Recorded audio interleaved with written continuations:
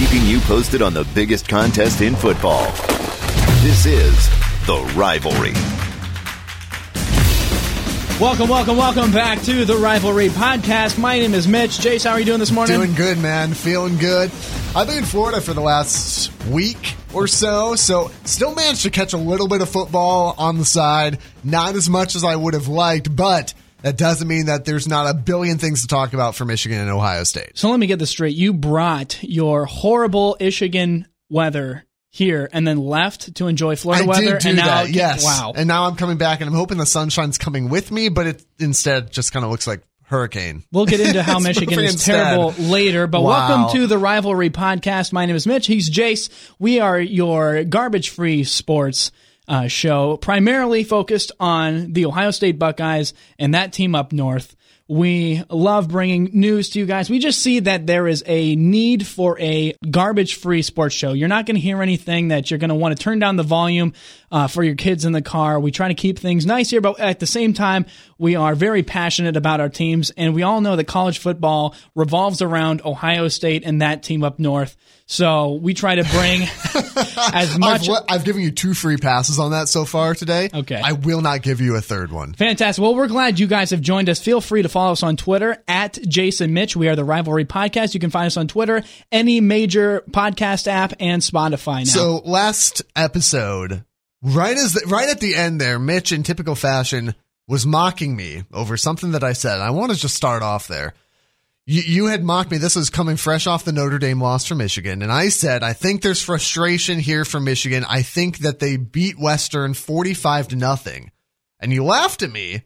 You then picked, I believe, Western Michigan to win that game. I wasn't serious. I knew you guys were going to win. Who's to say whether or not you were serious? But a 49-3 win is pretty much spot on with what I thought was going to happen. Okay, you guys go back and listen to the last episode and tweet at us if you think that I was joking or if you actually thought I was serious. I was hoping it would be a 21-7 victory, Western Michigan, but it wasn't. It was 49-3. But what did we learn from this last weekend? We learned that Ohio State scored more points against a better team than Michigan scored against a worse team.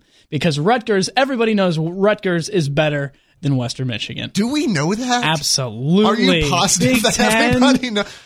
Yeah, okay, so Rutgers is as much a part of the Big Ten as Oregon State is as much a part of the Pac-12. And you know that I'm not a big Pac-12 guy anyway. That's kind of the comparison, though. Okay. So let's not get too excited about that. There's no doubt Western Michigan's not a great team, but still, remember, I mean, you might not because you weren't paying attention to Michigan last year, but for those of us Michigan fans that suffered through and struggled through last year, there were games on the schedule that I remember specifically telling my wife, Lindsay, saying, oh, yeah, no, we can go meet up with friends.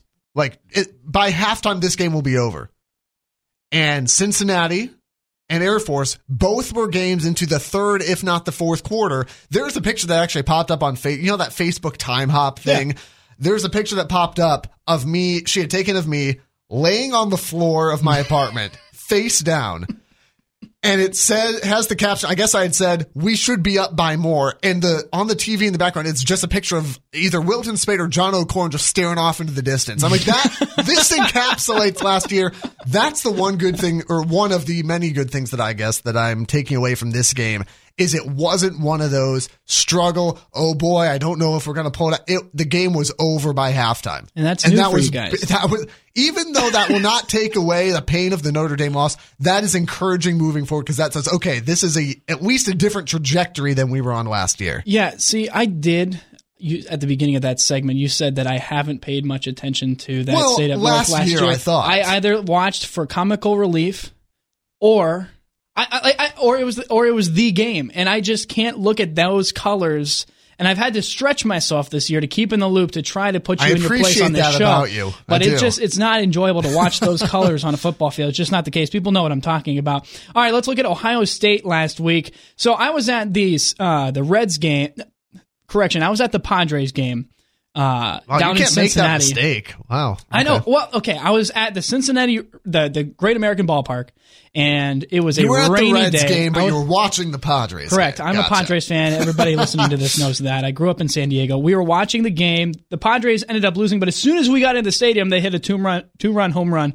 So I don't know if it was just me not being there until then. I think it's your presence. Yeah, exactly. So presence. Anyway, it got rained out. It got to the top of, or the middle of the 7th inning, and they just called it because of the rain. So, where am I? Okay.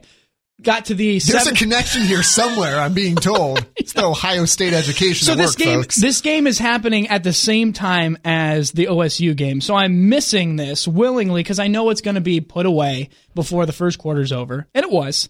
And so once it got rained out, we went across the street to this restaurant and watched the second half, and oh my gosh, was that fun to watch. Did you see the game? I did not. Again, being on vacation, I saw a few highlights. I saw a Tate Martell run, making people look silly, like he'd set it on rookie mode and just started sprinting off. I'm going to throw some numbers at you. In their last 3 meetings, including last weekend, in Ohio State Rutgers. Ohio State, oh my gosh! Ohio State Rutgers. Why can't I say that? Last 3 meetings, including this last weekend, we have outscored them 166-3. Man, but you kind of blew the shutout though. Okay, and it's okay, but now in the history of us meeting them, they have scored on us a total of 4 individual times. Tate Martell, our second string quarterback, went 10 for 10 and 8 carries for 95 yards. And Dwayne Haskins looked as great as ever, 20 for 23, 233 yards and 4 touchdowns. This is exactly what you said. It's like they put it on rookie mode and just had a blast. Went for it, yeah. Here is, and I think I said this on Twitter again, at Jace and Mitch. It's great that Dwayne Haskins has looked phenomenal and people are like, oh, Heisman can't. Remember who you've played so far. It's Oregon State and Rutgers. So Buckeye friends, you can be, again, I'm trying to be a reasonable fan here. You can be excited because he has looked good. He has, 9 touchdowns in the first 2 games? Yes. Something like that? That's great. But remember who you're playing.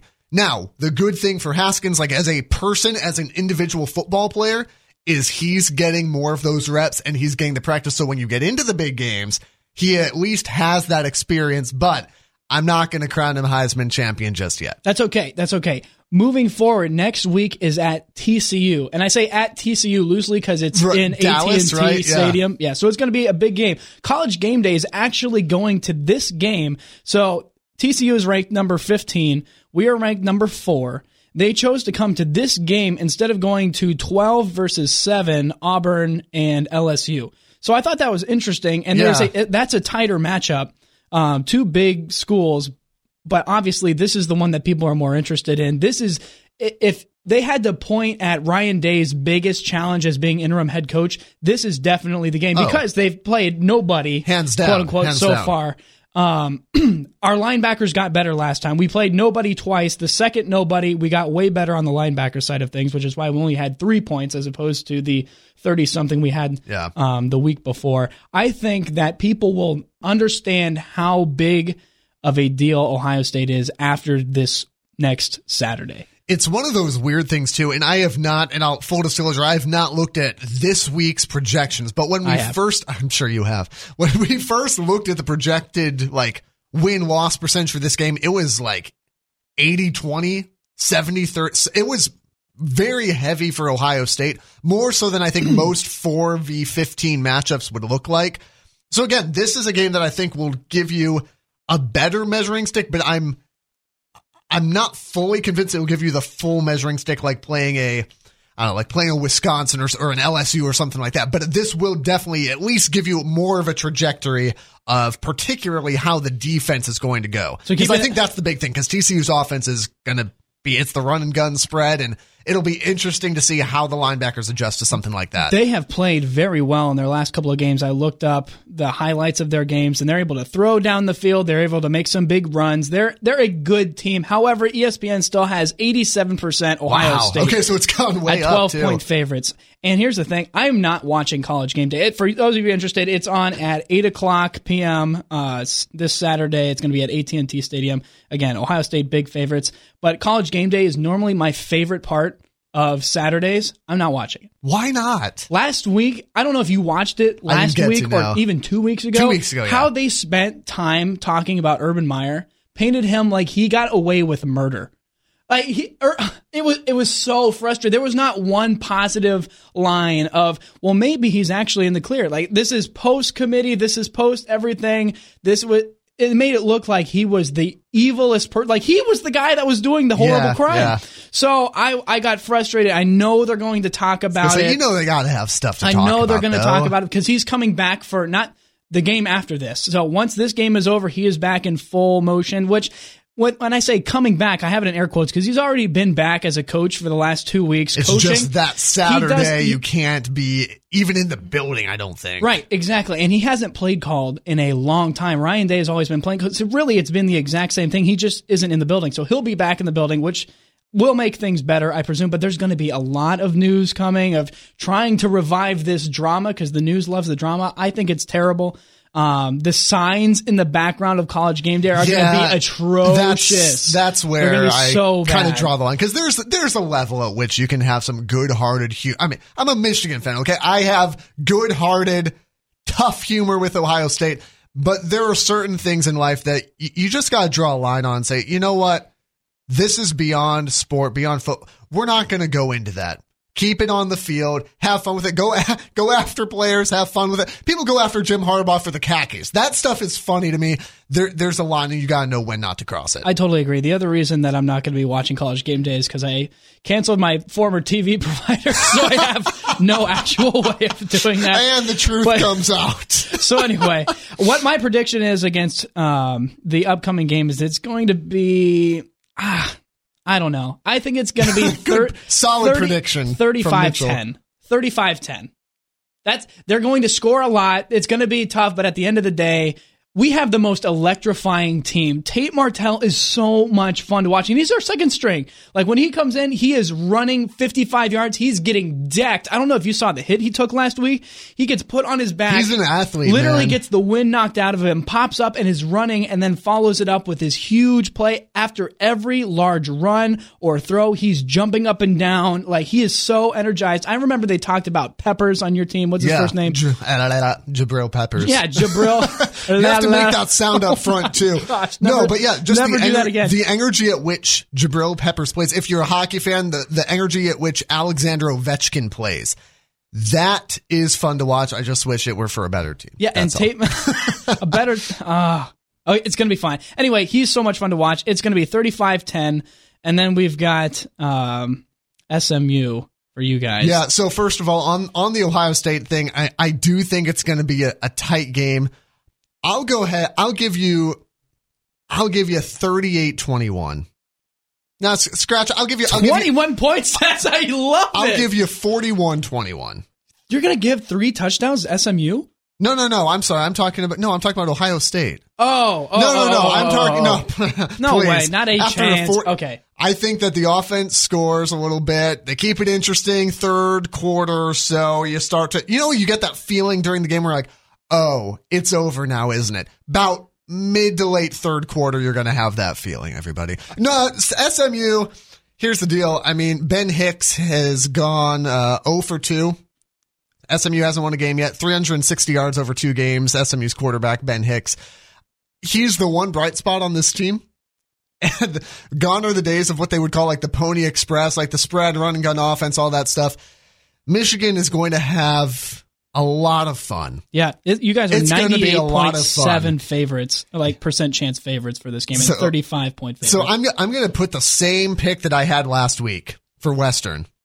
Anytime a horse-themed mascot comes into the big house, I'm just going to pick 45-0.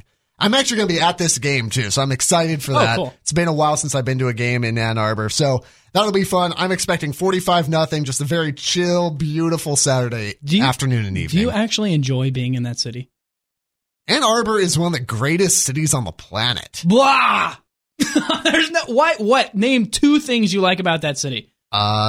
University was one of the highest, not just athletic, but like academic institutions in the country.